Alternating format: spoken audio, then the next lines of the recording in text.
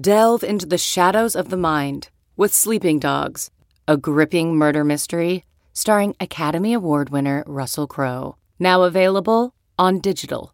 Crowe portrays an ex-homicide detective unraveling a brutal murder he can't recall.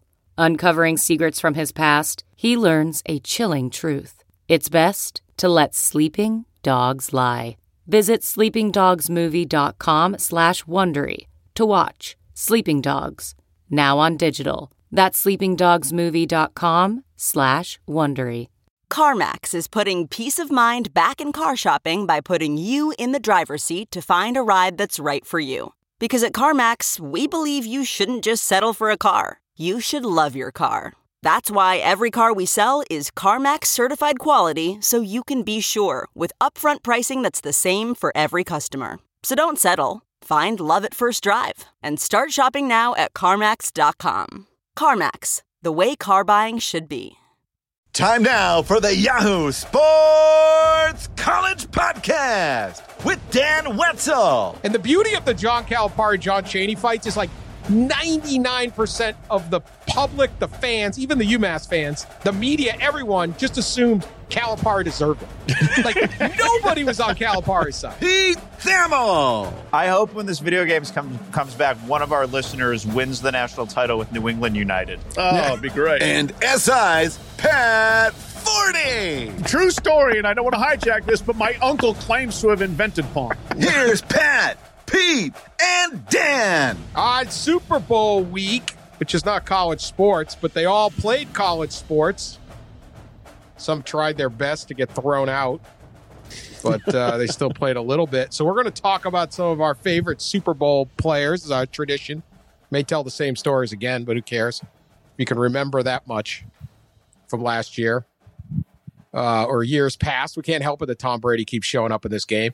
But there's plenty of college news, too. And I'm going to start with the big development of this week, and that is Eric Gilbert, the great top-notch tight end recruit who went to LSU and looks like could be a future NFL player, to say the least, announced his transfer. Now, originally he was claiming he was needed to move closer to home, which is in Marietta, Georgia. So there was some thought of Georgia or something like that, or Georgia Tech. Instead, he announced for Florida. Now, that's a great get for Florida. I don't know that it changes all the dynamics, but there was one very interesting thing about his announcement. He did it on Twitter. He had his Twitter location little thing on, notification, whatever it's called. And it said that he tweeted his news after careful consideration. I decided to commit to the University of Florida. This is the best situation for me, and I'm excited to join the family. And he tweeted it from Family Dollar. Eric Gilbert announced a major decision in his life from Family Dollar. And all I can say is that SEC recruiting has completely fallen into a state of embarrassment. I want the Mercedes-Benz dealer of Gainesville. I want a Bitcoin farm. Family freaking Dollar gets you Eric Gilbert now? Pat Forty, what the hell's going on? Hey, times are tough, man. You seen what's going on out there? Places are closing down. Jobs are hard to find. Pandemic hadn't been curtailed yet. Sometimes you got to end up at Family Dollar. I am sure after that, after he purchased his, hairbrush, antiperspirant, whatever you get at Family Dollar, he went to the Ritz-Carlton and checked in there. And, then properly celebrated his SEC transaction. That's my hope, at least. I don't know what he was doing at Family Dollar. I haven't been to Gainesville in a year or two, but I don't think they put up a Ritz-Carlton. They don't even have full service Marriott. Right? They'd be skipping a few steps if they just dropped their Ritz next to the swamp. McDonald's and the swamp's doesn't look closed, so bad anymore, does it, fellas? Yeah. Nah, Tennessee and the McDonald's cash in the McDonald's bag. Yeah. If the NCAA comes in, I think Dan Mullen got in trouble this year. I don't even remember. He did. As a wide receiver out of Seattle. Oh, they've got everybody in trouble. Yeah, that guy. Hartley Dykes Jr. Yeah. Hartley Dykes Jr. He's trying to get the whole country in trouble. Yeah. Notre Dame got in trouble. Notre Dame, Texas A&M, and Florida so far. Yeah. I might want to not touch that recruit. Yeah, if I'm him, this would be my defense. Listen, man, I got the best tight end in the country to transfer from LSU, and he did it from the Family Dollar. Don't tell me I'm cheating. Off-brand paper towels. One of those little like paddle games with the ball that breaks after 3 hits. Cheap plastic wine glasses that say wine is cheaper than therapy or something. They'll say cheers to 2020. Yeah, right. Yeah. I'm embarrassed. Where's my SEC? You know who really is going to look down on this is Willie Williams. The crab leg, lobster tail, paragon of recruiting excess. Willie Williams, the former Miami tight end recruit. Back in the Larry Coker era, I believe. Linebacker. Yeah. Yes. Willie Williams will forever be remembered for his recruiting diaries in the Miami Herald, which detailed his excesses to the point of so much mockery. These are sort of early days of the internet being online. Somewhere, Willie Williams is looking around being like, name, image, and likeness shared with the players. Family Dollar? No lobster tails at Family Dollar. Have some pride, Eric. Yeah. My God, you're great. Dan, you have to be particularly disappointed because you adopted Eric Gilbert before this season. I believe you predicted he would score four touchdowns in LSU's opening game. I did predict 3 touchdowns. He got 1. He did have 1. He looks good. Yeah. I'm just embarrassed. Nevin Shapiro's rolling over in his grave. I think he's alive. I know he is alive. Yeah. Is he rolling over in his cell? No, is he out of the he's out of home confinement. He's out. He's out. Okay. Did COVID get him out? COVID's gotten a lot of people. He's out. COVID's gotten a lot of people out. Nevin's doing fine, but I can report Nevin's doing fine. But we'll have Nevin and Curtis Malone on a podcast when things get slow in like May. They actually knew each other from. Of course. Yeah. They actually knew each other. Actually, anyway, who would be the connective thread between those two? I don't know. Who wrote about both of them? I don't know. One year, my kids were baffled when I received 3 different Christmas cards from prisons. Not even joking. Which prisons? You can't. I'm not getting into it. I'm not. Nevin was one of them, though. Okay. I don't even want. I don't get into all this. What does a Christmas card from the joint look like? I mean, do they have to be handmade, or can you buy Christmas cards in the joint? You can buy them. They look like the Christmas cards at Family Dollar. I don't know. The guys, they earn money working in the kitchen and stuff. You saw, woodworking shop, the library in Shawshank. I can understand that, but how do you do they have a little shop, a Christmas shop in the joint, where you can buy an ornament? The commissary. Okay. I'll tell you a funny prison story. Prison stories go. So, Aaron Hernandez. We're doing I covered obviously Aaron Hernandez, and we did the Netflix doc on Aaron Hernandez. And there was a point in Aaron Hernandez where Aaron was banned from getting commissary for some kind of, he got in a fight or something at prison. So he had been disciplined. But one day, they were doing the commissary delivery, and they made a mistake, and they delivered like 24 honey buns to Aaron's cell. Aaron got the package, and he knew that he wasn't supposed to get it, so he immediately starts trying to eat the honey buns. Because right, like 24 of them, they're coming back. Oh, so my God. Ate. He got like 15 something. He was like Kobayashi with honey buns, apparently.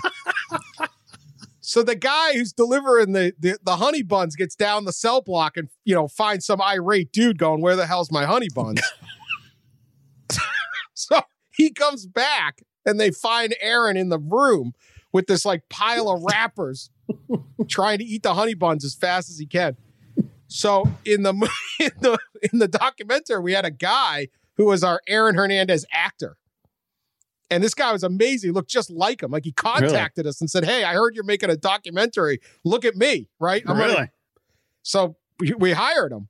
I met him at the screening with Kevin Armstrong. He looks exactly like him. Yeah. Just like him. So he filmed a scene where he eats the honey buns and tries to eat the honey buns on the rat. I don't know. And it never made the movie. And I was so mad. I was so upset when it was like, there was no way to fit it in. The story has no relevance at all, except it's freaking hysterical. Yeah. See, I'm in favor of trying to jam stuff like that in, wherever you can. Like, what does this have to do with anything? Nothing. But it's Nothing, but it's great. You're sitting in your cell. You're starving. You can't get commissary, and someone drops off 2 dozen honey buns. You're eating them, baby. Finders, keepers, man. Not my problem now. Come get them. This story doesn't compare to honey buns in jail and Nevin Shapiro, but my favorite college middleman recruiting story of all time was there were 2 middlemen who had no reason to be connected. When Pat just said that about Dan and Nevin and Curtis, it made me think of this. So I was in Chicago reporting a story on Ken Caldwell, the infamous middleman known as Financial, who claimed he wasn't a runner, but if he was, he'd be the greatest runner in the history of basketball. All right. He was not a good runner. No, he's a bad runner, really bad runner. All-time con man. And it turned out through reporting it that he and the infamous Kenny Rogers, who was the middleman for Cam Newton when they were trying to sell him to Mississippi State, they actually played in the same pickup basketball game every day at the West Bank Athletic Club, which is like a famous place in Chicago. And I was like, wait a minute, that's impossible. That's impossible. So, you know how much cheating is going on with the score in that game. All right, that's 5-2. No, it's not. It's 3-2. No, it's 5-2. That's a foul. No, you're not even touch him. Oh, I guarantee. I was like, is it just like 10 a.m.? All the middlemen and runners get on in.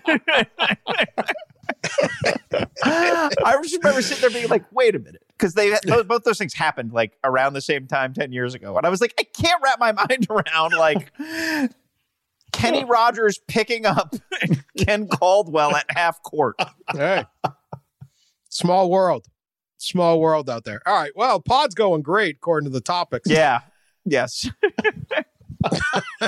Super Bowl. Anyway, apparently, Eric Gilbert was at the Family Dollar. He's conscientious college kid, broke college kid.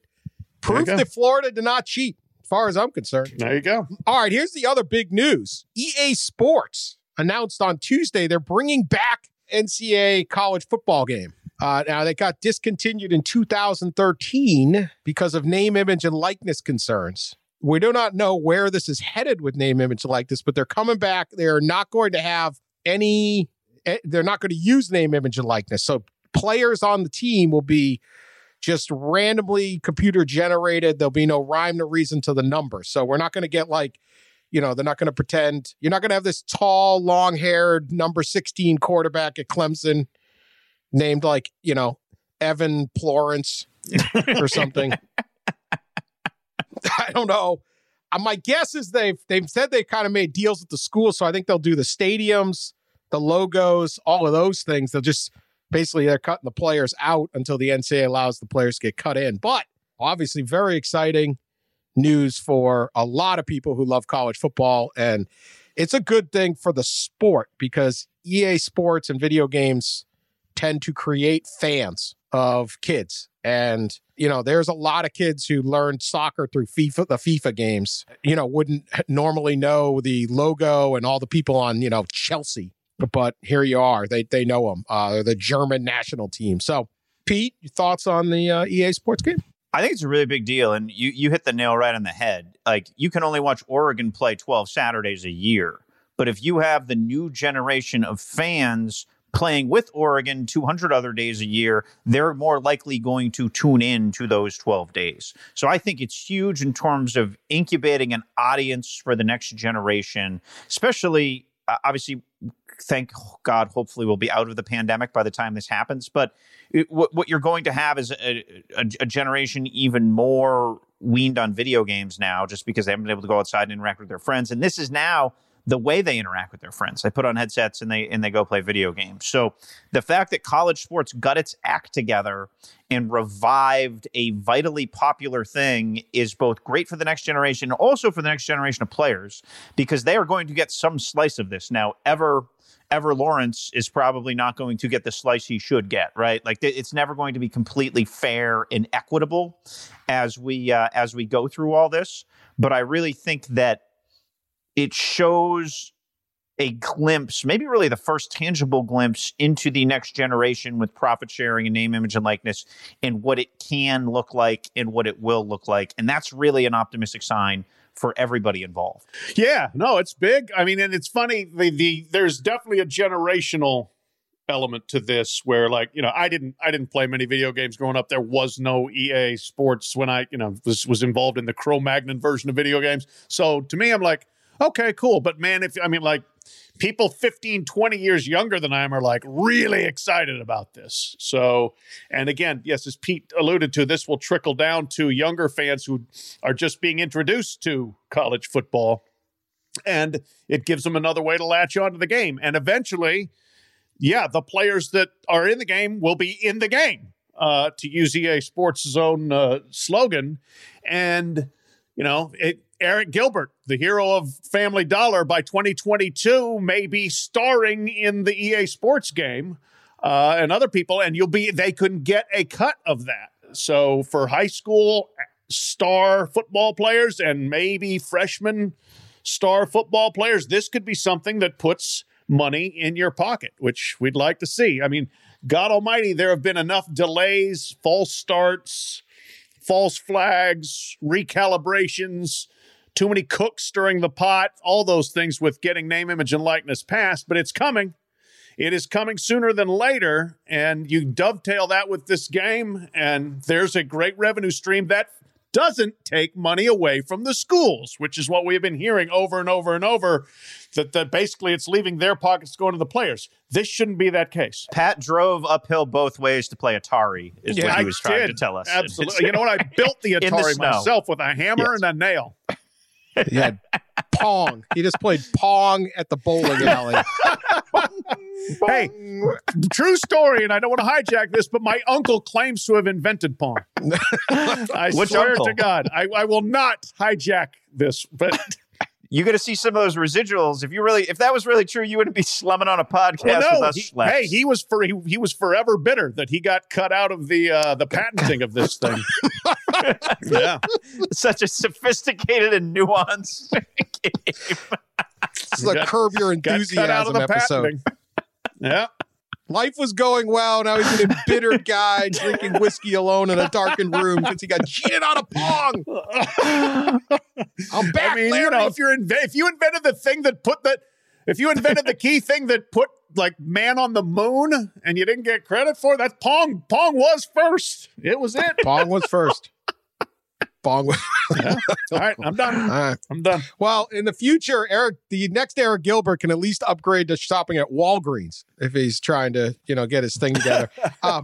I do think that this is big, and it was stupid of college sports to give up this incredible marketing platform, because it's really not the players. If you're the sport of college football, you're the NCAA, you're these athletic directors, you're these commissioners. One of the things in the enduring thing that makes us love the sport are the logos, the traditions, the fight songs, the stadiums, and that's what you're going to market. The players come and go, and the players will be exciting when they can finally do it. But if for nothing else, it's a chance. And the way they make these video games, like, it's better to play a game than go to it. I mean, so you could bring the pageantry of not just the big house, but like, a snowstorm hitting, Boulder or whatever you're coming up with, and all of those things generating in, that is so valuable. There's just no other way to get a bunch of 10-year-olds to get fired up about that. And so it's a good thing for college sports overall. And yes, it'll be eventually, hopefully, a shared dollar that they had given up because they were so stubborn. Unfortunately for the players, there are roster downloads for Madden and NCAA. There are workarounds to where some random Yahoo on the internet could make a Schmever Lawrence, and then you download that, and it'll be basically Trevor Lawrence. So, yeah, of course. All right. Sully, are you a devotee of the EA Sports game? I actually have had a bone to pick with them the last few years. Their Madden and FIFA product has basically been the same for the last 5 years. So hopefully this will jumpstart them, and they're going to make a new game. Will the Wetzel daughters be playing this game, Dan? I don't know. We have FIFA gets played some. It's just different games. I don't know. Maybe my younger daughter will play some games. I have I know this will surprise everyone. I have a slightly addictive personality, so I try to steer clear of these things because once I start playing, I can't stop. Yeah, I can't stop. Just pretty much the problem with everything in my life. So just wait till you start a dynasty with Hawaii and take them to the national championship day. Yeah, you're going to get addicted. This is what I have a lot of things in life happening. I got, I like just saying, let's add 50 hours a week of video game You can play. take UMass to the national championship. Oh, here we go. New England United. Let me say this. If you can get top players like Eric Gilbert through Family Dollar, UMass has no excuses anymore. I hope when this video game comes back, one of our listeners wins the national title with New England United. If that happened and that was sent to us on Twitter, we would completely go create bonkers. A school. Yeah. In college, my buddies got a kick out of me winning the World Cup with Albania. That was like my quest in life, my senior year of college.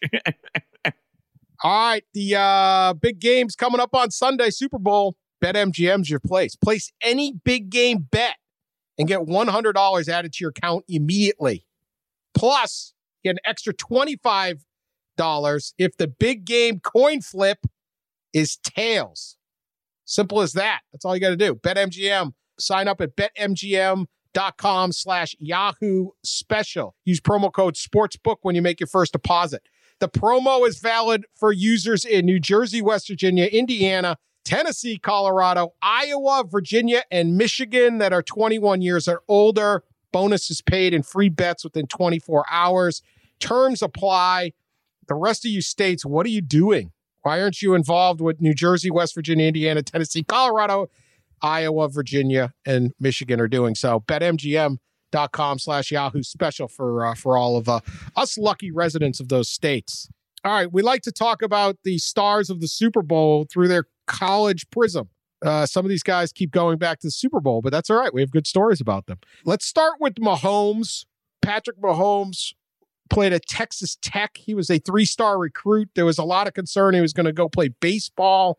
He was actually drafted by the Detroit Tigers.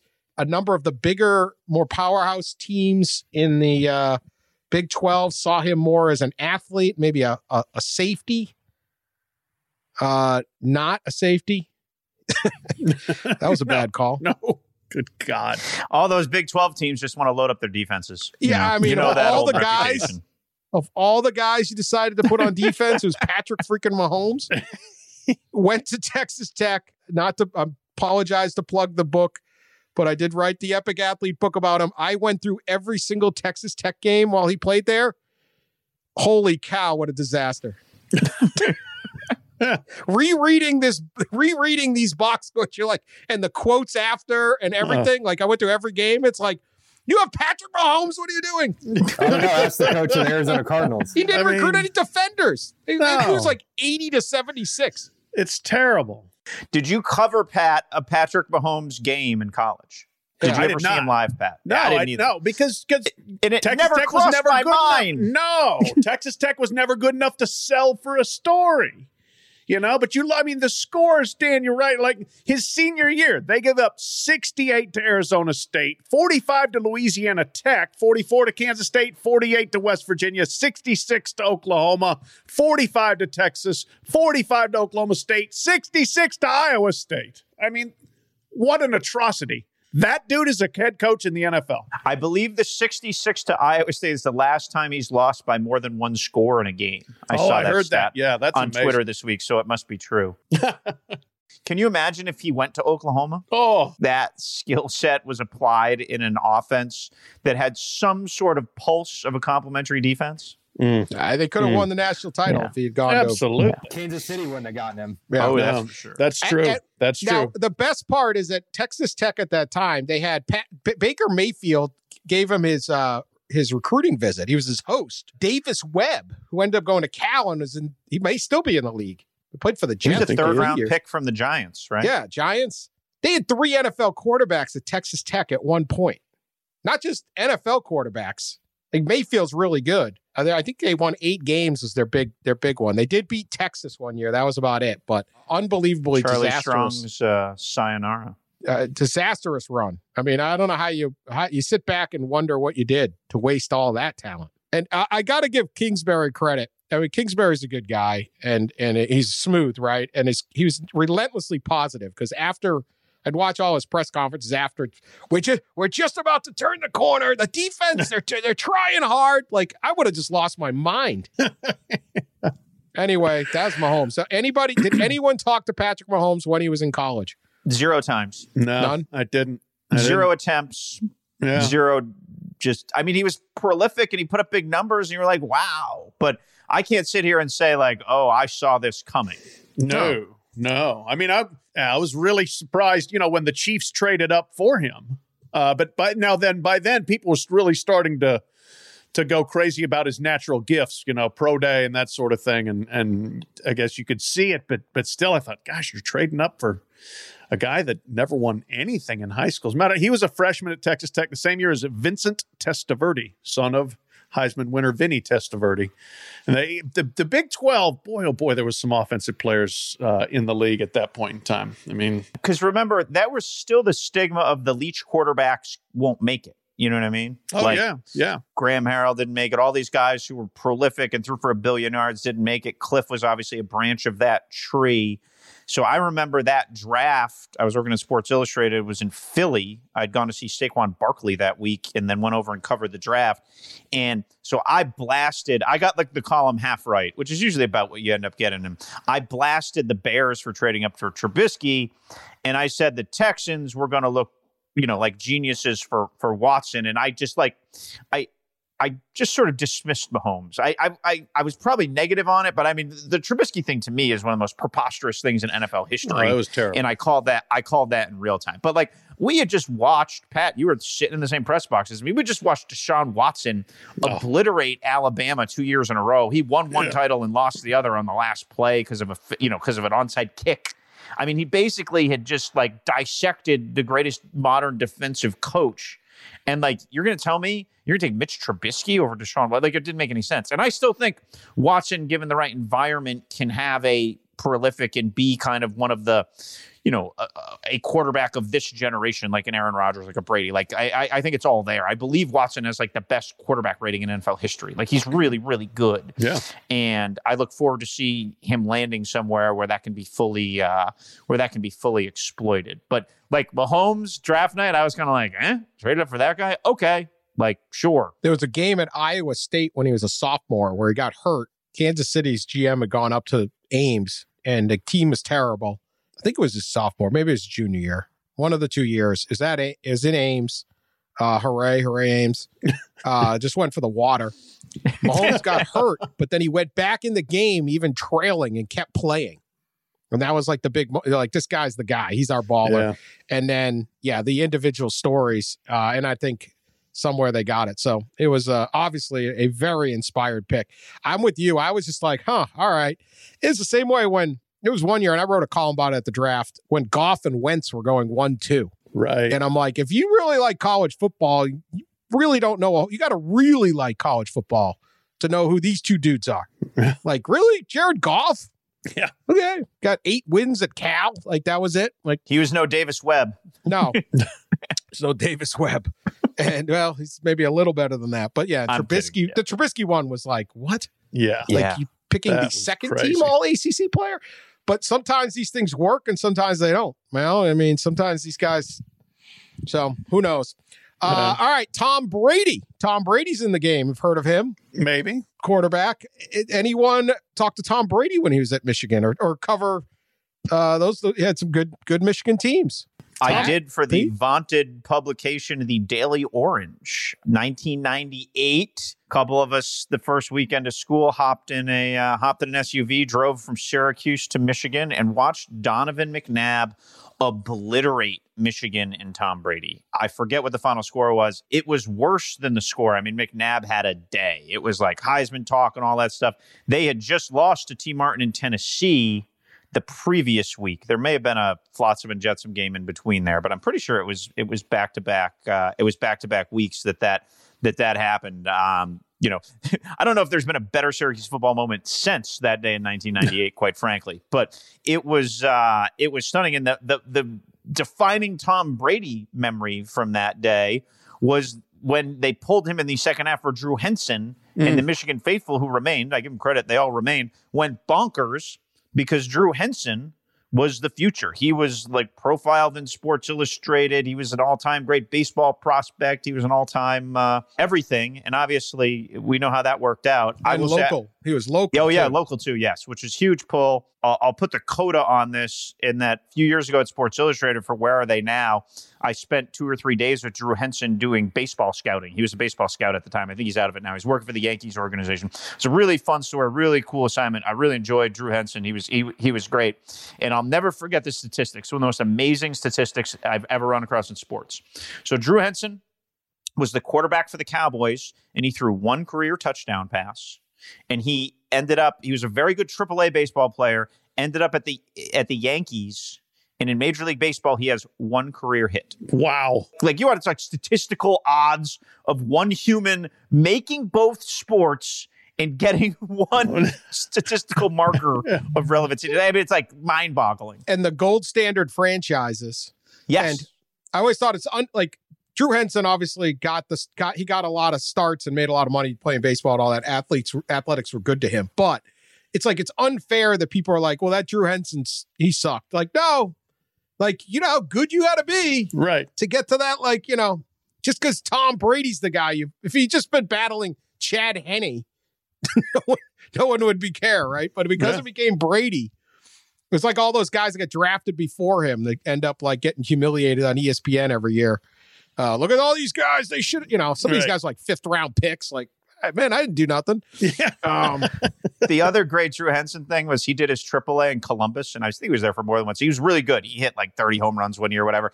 And every single time he went to the plate in Columbus, Ohio State fans booed him. He was like, it got old after a while. Like, first was like, oh, yeah. Nope, they still booed him. That's a good rivalry. That's a good rivalry. Bitter Buckeye fans at AAA baseball games. All right. Let's go. Yeah. Let's go to the Columbus. What's their name? The Yankees. The Columbus Yankees. Yeah, let's go to the Columbus Yankees Clippers, game tonight. Columbus Clippers. Get blitzed and boo Drew Henson. Those conversations happened in like 2001. But that's the thing, you know, like to your point, Dan, like that dude was a hell of an athlete to make it to the NFL and Major League Baseball. You know, good for him. Unfortunately, you know, he was projected as a savior or a superstar in both sports. And, you know, sorry it didn't happen. And yes, you happened to be there with the greatest quarterback in history. So, you know, sorry about your luck, but that guy probably deserves a heck of a lot more credit for being an extremely accomplished athlete than he's gotten through the course of his life. Yeah, and he screwed up Brady's draft. He was good enough, and obviously the local sensation. His dad was a coach at Michigan. There was a ton of reasons why Lloyd Carr kept playing him. They had the most baffling rotation system at one point where one would play the first quarter, the other would play the second quarter, and then at halftime, the coaches would meet and decide who's playing the rest of the game. Yeah, so weird. Like they screwed up Tom Brady and Charles Woodson. Yeah, right. Right? Most accomplished quarterback, maybe the greatest quarterback ever, and maybe the greatest defensive player all time. Like they had players. They screwed that thing up. But the Patriots were the only ones that looked at it like everyone else is like, well, if you can't start as a senior, why are we taking you? Which is, you know, like even Mitch Trubisky started. But if you look at that senior year, I mean, they beat Penn State, they beat Alabama in the Orange Bowl. I mean, he was really good. Brady was really good in college. He just never got that fair shake, and it was just so mismanaged that he ended up the 6th round pick. Crazy college career. Because I always feel like Michigan fans got cheated out of enjoying him the way, like Tennessee fans, right? Like they shared in every Peyton Manning Super Bowl, right, Sully? Yeah. It's your guy. And Michigan, it's like, well, we kind of had him, but I probably did boo him. One little nugget about the Patriots in the draft is they do actually, if you look historically, account for they will take blue chip guys from high school who flop. David Patton was the number one receiving recruit in the country out of Texas. He went to Notre Dame. Urban Meyer recruited him there as a receiver coach. He never really panned out too much in Notre Dame. Patriots took him in the 6th round. Notre Dame misused him. And David Patton became a perfectly good high-end receiver who won multiple Super Bowls and ended up getting a huge payday in Tennessee. They paid attention to the raw materials, even if they didn't manifest themselves in that way. A lot of ways, same way the Browns drafted Donovan Peoples-Jones this year. Right. No, but it's funny. That's and not a direct comparison, but one of the reasons, obviously, the Patriots ended up where they were is just incredible insight into how to draft. But look, that's who the Chiefs are, and that's who the Chiefs have been with Mahomes. But more than that, I mean, you look at Mecole Hardman, who's one of their receivers. I went to his signing day in Elberton, Georgia. It was really fun. The local AM radio station that broadcast the Elberton High School games, or Clark, whatever county they were in, the games. They're doing the live broadcast that morning. The morning crew is there. They're set up. He's got the hats there. And they're, the gym is packed. And who's he going to pick? Is it going to be Georgia, or is it going to, I'm trying to think who. There were chairs with 6 cakes were arrayed on the table, each one topped with a school pennant. Tennessee, Michigan, Florida, Clemson, Alabama, and Ohio State. Georgia was not represented by a cake or balloons, but lo and behold, he picked the dogs. And the whole place just goes crazy. It was awesome. And he had a very good career at Georgia, but Kansas City clearly said, we're just going to get the fastest human beings we can find.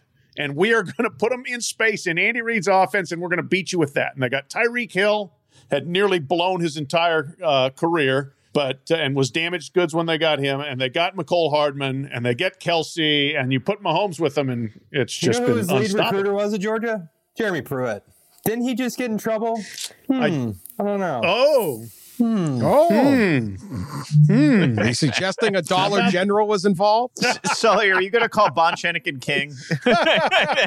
Hey, add this to your list. Those cakes that were at that party Pat went to. The old recruitment of Mecole Hardman. So he got 6 cakes made, but not a Georgia one, just to fake out the fans? Yeah. The whole thing was a dang fake. Wow. Yeah. Good. That's a good signing day. And 8:30 a.m. So then you're if you're that's a lot of cakes. Get the Tennessee cake, even though you weren't in the top 6. There was a lot of people in the gym. Everybody could give us almost the loaves and the fishes, the cakes. You could just keep handing them out to people. To your point, Pat, conference representation in the Super Bowl, 32 players are from the SEC. That includes 7 from LSU, which leads also tied 7 from Michigan. Big Ten is 22, ACC 14, Pac-12 11, Conference USA 10. The MAC has 8. American Athletic Conference 5, Big 12 5, Independent 5, Mountain West 4, Sun Belt 3. But most interesting to me, FCS and Division 3 NAIA, 30. Wow. So there are nearly as many players from there as the SEC. I once did a signing day once. I probably could have done it this week if there was a real Super Bowl kind of thing. But there was signing day was the week of the Super Bowl down in it was when it was in Arlington. I remember the column. It was great. Roethlisberger and all that. And I talked to all the guys, how was your signing day? And they all were like, I just remember James Harrison going, if I had a signing day, and if you ever talked to James Harrison, it's one of the scariest individuals to ever speak to. They have a commercial where he tackles somebody now. It's James Harrison's terrifying. You're like, Mr. Harrison, sir, may I please ask you a question about how great you are? But I remember him going, if I had a table with hats, it'd only be one hat. And Kent State was it for him. Didn't he go to Kent State? Yeah. Kent State. Yeah. One hat. It would have been a one hat ceremony. Great quote. But all these guys were like, hell yeah, man. I was so jealous of all these kids. And, there was nobody at mine. There was a kid who went to Colorado School of mine. It was everything. So one of our all-time favorites, of course, is Gronk. Another guy that we probably didn't get a whole lot of coverage when he was at Arizona. He missed the whole season because of his back. I love everything about Gronk because, of course, Gronk would go from he was up in Buffalo and then he went to high school in Pittsburgh his senior year, but of course he would go to the warmest, partiest school he could possibly go to. No concern about the actual football program. I can only imagine the Gronk recruiting visit. My favorite Gronk amateur athlete story remains when he played basketball for his high school team, and they had amassed his favorite number of points, which is one less than 70. And then he purposely missed 2 free throws so that the team would remain with one less than 70 points just for the fun of it. Nice. I mean, is that not the guy you want in your high school? Like just the whole crowd laughing? Oh, yeah. So the best Gronk recruiting thing I can say is like Greg Robinson, the former Syracuse coach, who may have been the single worst coaching hire of the last generation in college football. He is in the 5. He is in the top 5. And Pat still hates him because he was a bad Broncos defensive coordinator. Mm-hmm. Rob Gronkowski is from Buffalo, which is right on I-90. His father played football at Syracuse. His father had a contract to like provide the gym equipment to Syracuse. And somehow they lost Rob Gronkowski to, and Rob Gronkowski is like a Syracuse fan. Like he went to a game there last year. Like, you know, obviously you grew up with it. Your dad played there, and they still somehow failed to land him. The Mike Stoops recruiting arm, because Mike Stoops was his college coach, reached up to Pittsburgh to go and get him. Gronk, I was told there's a very good chance he will be coaching the Arizona spring game this season, which would probably be the only spring game Yahoo would want me to cover. It would be a good one. Could see Gronk on one sideline and Teddy Bruschi on the other. I was just told this. I was just told this yesterday. But I'm impressed with the Arizona work. Yeah, they just got him. Took him to a foam party in Tucson, and yeah, it's over. Yeah, I mean, it was over. Yeah. There's a great photo. Sully sent us this too. The Twitter feed at Unnecessary Roughness has a picture of Gronk at 2006 when he was at his Ohio State recruiting visit. He's on the sidelines for a game, and he looks absolutely hungover. The best part is it's a night game. Like you could see the sun setting behind Ohio State. Oh, that's right. The sun's going down. He looks, the tweets. I'll just search this up because this tweet is from. It's not fresh, so you're gonna have to go through a hungover Gronk at Ohio State recruiting visit in 2006. He looks. I mean, good Lord. That's fantastic. You want to see the football? This is how we're going to use you in the offense. Don't care. You want to see a weight room? Nah, strong enough. Where's the bar? Gronk. Where are the bars? Did you hear his story this week that to get signed by Tampa Bay, he needed to show he was training every day. He was doing like these 40 sprints. Yeah. And then he just would switch his T-shirt so it looked like he was doing it on different days. Just keep and then he would send it to. He tricked the Tampa Bay conditioning department because he didn't want it because he was kind of out of shape at the beginning of the year. Like that's almost like Aunt Becky level rowing machine picture. Yeah. He just put a different shirt on and then run one and then run another with a different shirt, and he'd have his week of workouts in. That's so great. My Gronk story. I did a profile of his brother, who was a fullback at Kansas State when I worked at Sports Illustrated. I went to Manhattan, and his brother was a bartender at whatever the Kansas State local version of 44s is in Syracuse, and I'm sure every town has one.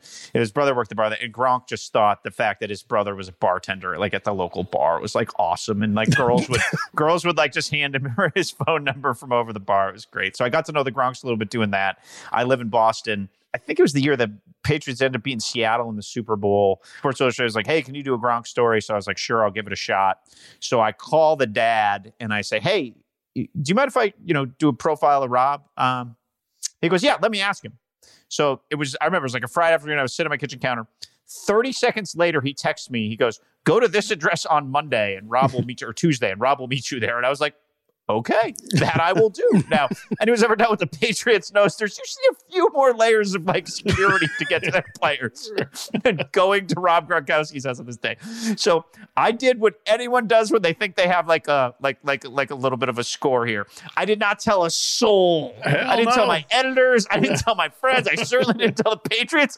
I just twirled my thumbs until Tuesday, and I left to beat the traffic down there. And Dan, you'd understand this. You don't want to leave Boston at 4 So I just like left at like 2 p.m. and sat in Patriot Place and twiddled my thumbs. And the Gronk house trip was one of my more favorite reporting things. It was on that trip that I'd realized he had bought a party bus. And so so whatever I wrote in the profile and all the people I called, it didn't matter. It was like immediately aggregated 30 seconds after his Gronk has a party bus, which was a great contribution to journalism. When I die, they're going to be Pete Thamel, the journalist who discovered Rob Gronkowski's party bus.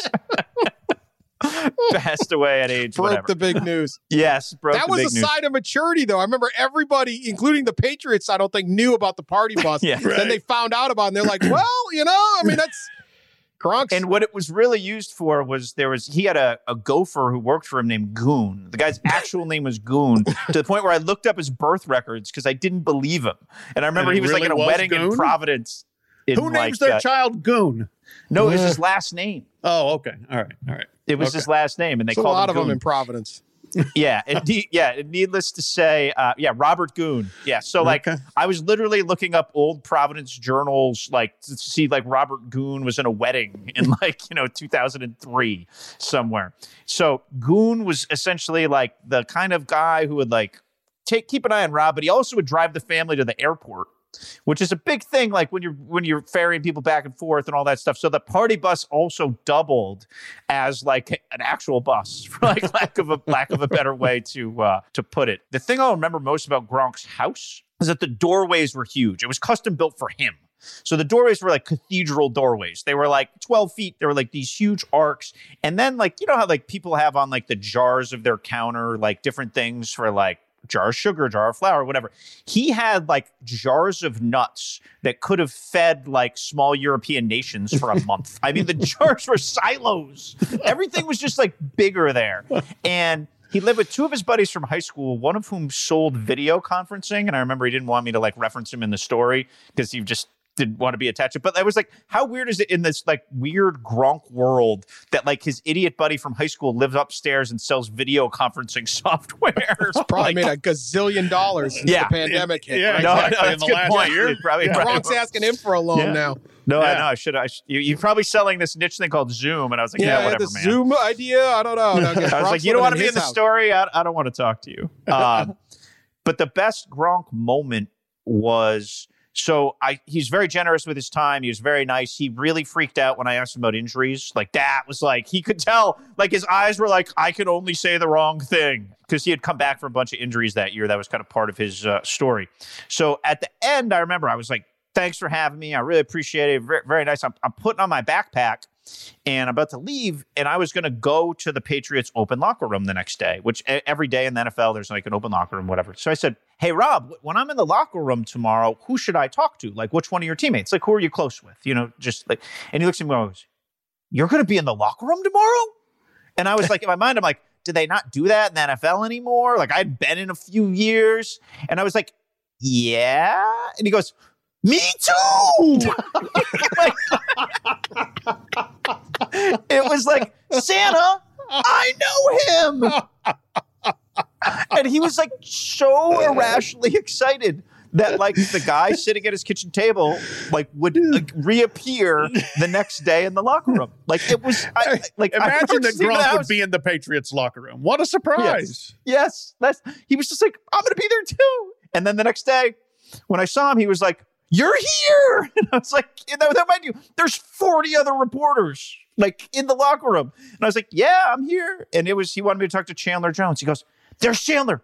Go talk to him now. I was like, okay, Rob. It's like I would have been concerned. Like, do you know that I'm a reporter?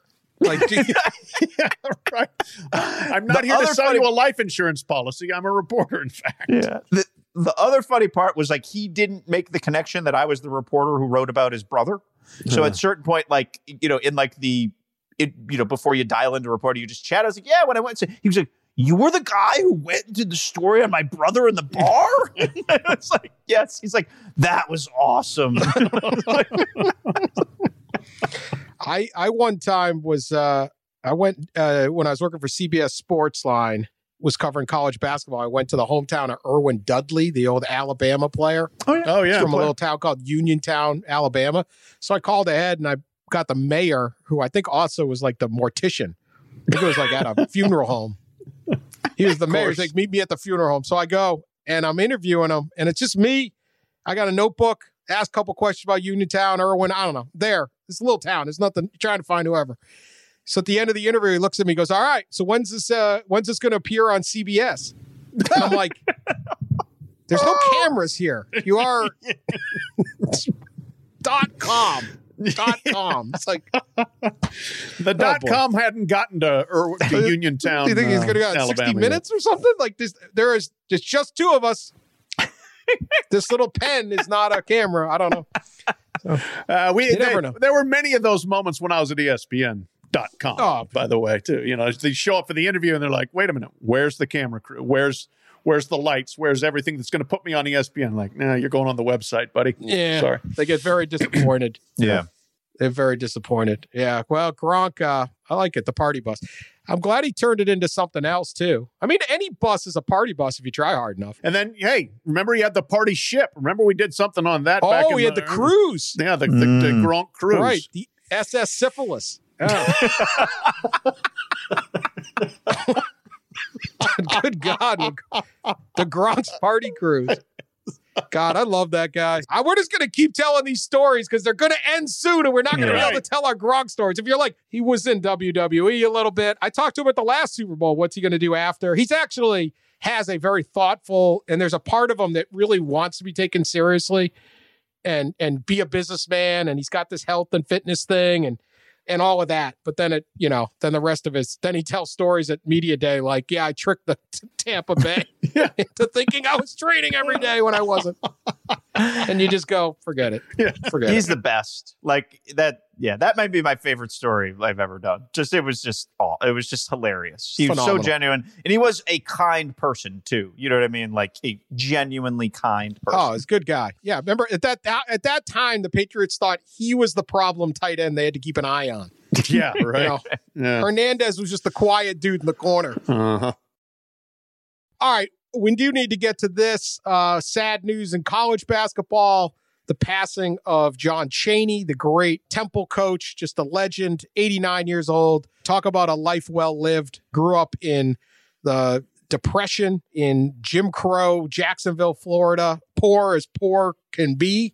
I don't know that we even have poverty like that anymore. Moved to Philadelphia, built a career as a basketball coach at a time when they did not want black guys coaching basketball. Started as a junior high coach. He was junior high, Simon Gratz High School, Cheney State, where he won a D2 title, and then Temple. There was a time when Temple was number one team in the country. They were cool. I don't even know how to describe this thing. Like people and kids in Boston had Temple jackets. Yeah. Like what? Like hats, everything. Obviously a pioneer against a lot of policies in the NCAA that he saw as discriminatory. Proposition 42, Proposition 48. He and John Chaney were sort of and Nolan Richardson, too. I want to give Nolan credit. Those three were relentless in their fighting for something better. Don't tell me this kid is at risk. You see at risk, I see Aaron McKee. Yeah. You see at risk, I see Pat Ewing. Proposition 48 was so absurd. They wouldn't allow, you didn't qualify. You weren't allowed to get a scholarship. It was basically the NCAA stepping between the schools. Now, the schools are the NCAA, but saying, like, what was the harm in saying, hey, come study here for free? You basically are kicking these kids to the curb. It was so punitive. It was terrible. Famous, great coach, simple coach. He had 3 policies. Don't turn the ball over. Try to get more. Actually, maybe only had 2. Don't turn the ball over. Don't foul. And get more shots than the other team, and we'll win. That was it. It was like early analytics. Like if I get more shots at the hoop than you do, we got a chance to win. It was very, very simple basketball. His teams were not aesthetically pleasing to watch, but they sure as hell won. He made 5 Elite Eights. Always wished he had made that Final Four, if only for the Final Four press conference that he would have gone crazy at. Yeah, that would have been epic. Yeah, no, I mean, there was that cadre of influential memorable, super unique coaches from the 80s and on into the 90s. And he was right at the forefront of them. Didn't quite have the success as John Thompson in terms of championships or Final Fours. Same with Nolan Richardson. But what a force of personality. What a guy that just carried his conviction and was going to do it his way. And his way didn't necessarily jive with the way other people did it. And he did not care. And his way worked. And he was great with his players. He was one of those guys. Remember, he had morning practices. He thought that would, keep the players from getting into trouble. They'd practice at like 6 a.m. The way they played, it was absolutely very dogmatic, basically his approach. And his 87-88 team, that team I thought could have won the national title. That was a great team. Mark Macon, who was a really, really good college player. And they just rolled through the season. They lost one game by 1 point to UNLV, top 10 team. And then that's the only loss they had. They're 32-1. They stormed through the tournament. They beat Lehigh. They crushed Georgetown. They beat Richmond. And they're playing Duke in the regional final. And Mark Macon shoots 6 for 28. One of the most painful performances I've ever seen from a great player. Could not make anything. And Duke beat him. And that was really John Chaney's last great shot at a Final Four. But sure glad we had him in the sport. Like I said, what a talker. What a thinker, what a fighter against the status quo. I remember him talking about the colored drinking fountains and the white drinking fountains in Florida where he grew up. And, he will be missed badly in a sport where there's still some coaches with some character and some thought and some gumption, but not many like him. Yeah, well, I'm going to give him a little credit as a tactician. His 2-3 matchup zone is really one of the great legacies of him on the court. Certainly, you guys touched on it. There are a ton of unbelievable legacies off the court. I do wish we had more outspoken coaches like him in the sport now, driving it where it needs to go. There's still a long way to go. I mean, especially if you think back to the late 80s to now, there are still painfully few African-American head coaches among the 360 or so Division I jobs, and even at lower levels below that. But I'll give Chaney credit for that zone. So, people kind of credit Boeheim with like the straight up 2-3 zone and Chaney with the 2-3 matchup. Been studied, replicated, picked for years. In the selfish, myopic world of this podcast, we certainly have to tip our hats to John Chaney for yelling at John Calipari that he would kill him after a game at UMass. What year would that have been, Dan? 94, I think. 94. All we know is a very excited Dan Wetzel's in the middle of the video. Yes. Our listeners should go find that clip. It's, WGGB TV 40 or Channel 22 out of Springfield, whatever it is. There is 21-year-old Dan Wetzel. You can actually see him chewing on his pen in excitement as John Calipari and John Chaney need to be separated. There's Dan. He's dressed a little more dapper back then for the press conferences that he does wearing his Memphis sweatshirt for the podcast here. It's cold in this room.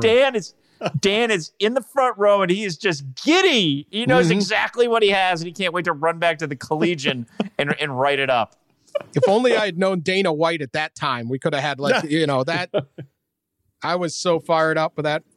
Yeah, it was awesome. It was a good game.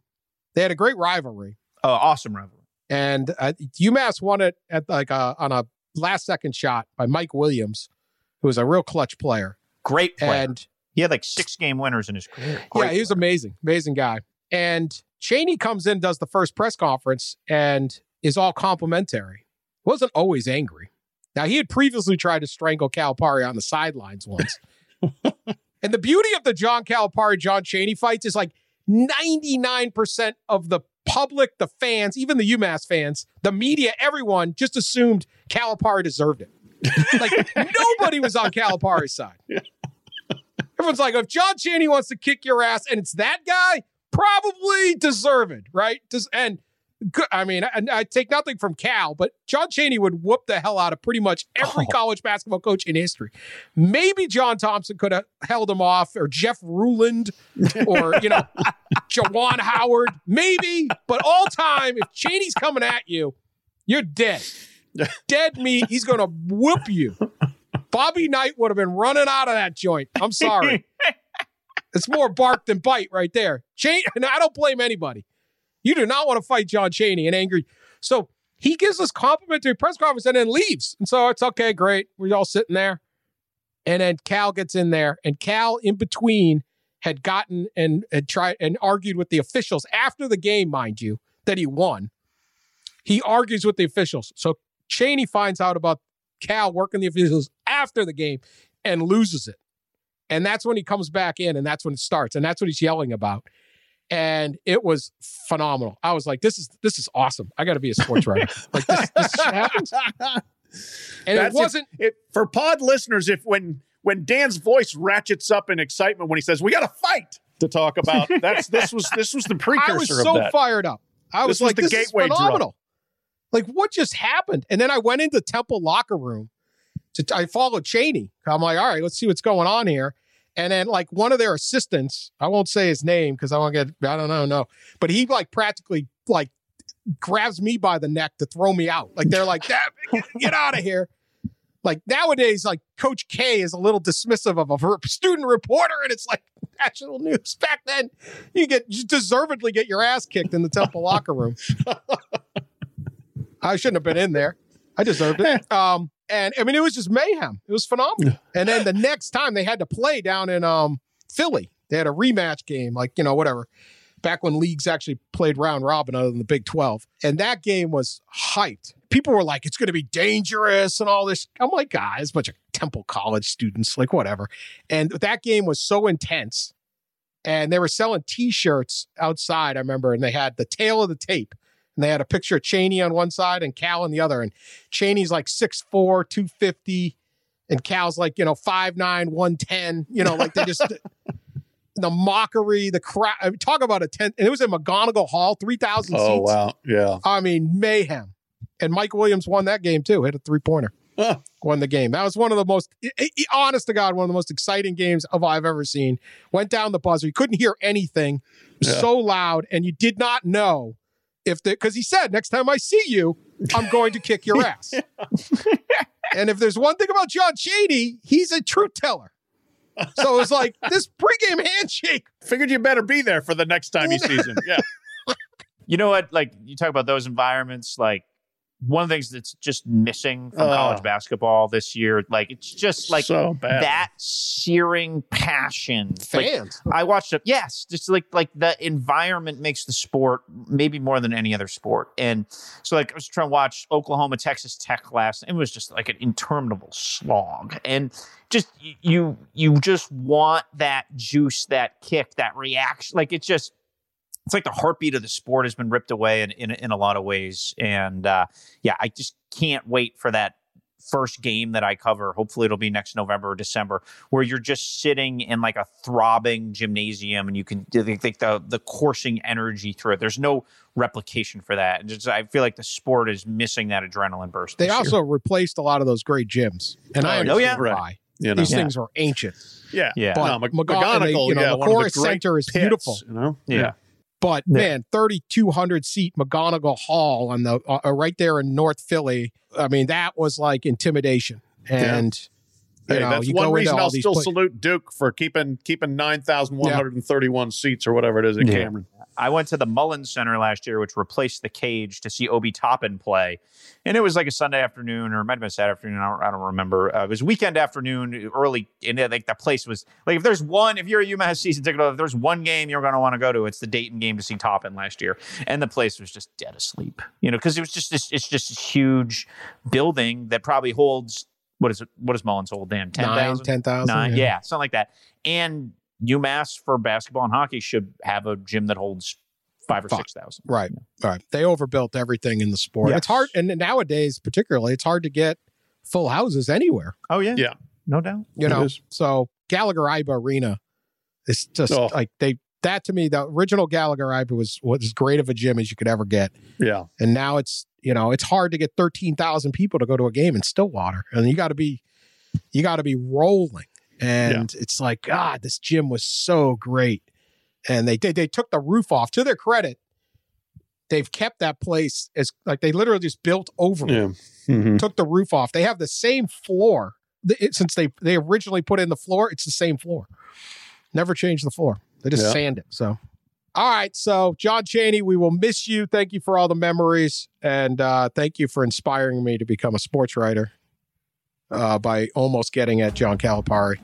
Thank you for listening. We'll be back Thursday. We're going to break down National Signing Day, amongst other things. Not a lot of guys still to go on Wednesday, but there'll be some and plenty more. So appreciate everyone listening. Subscribe, tell your friends, and keep sending us nice messages. Talk to you guys on Thursday.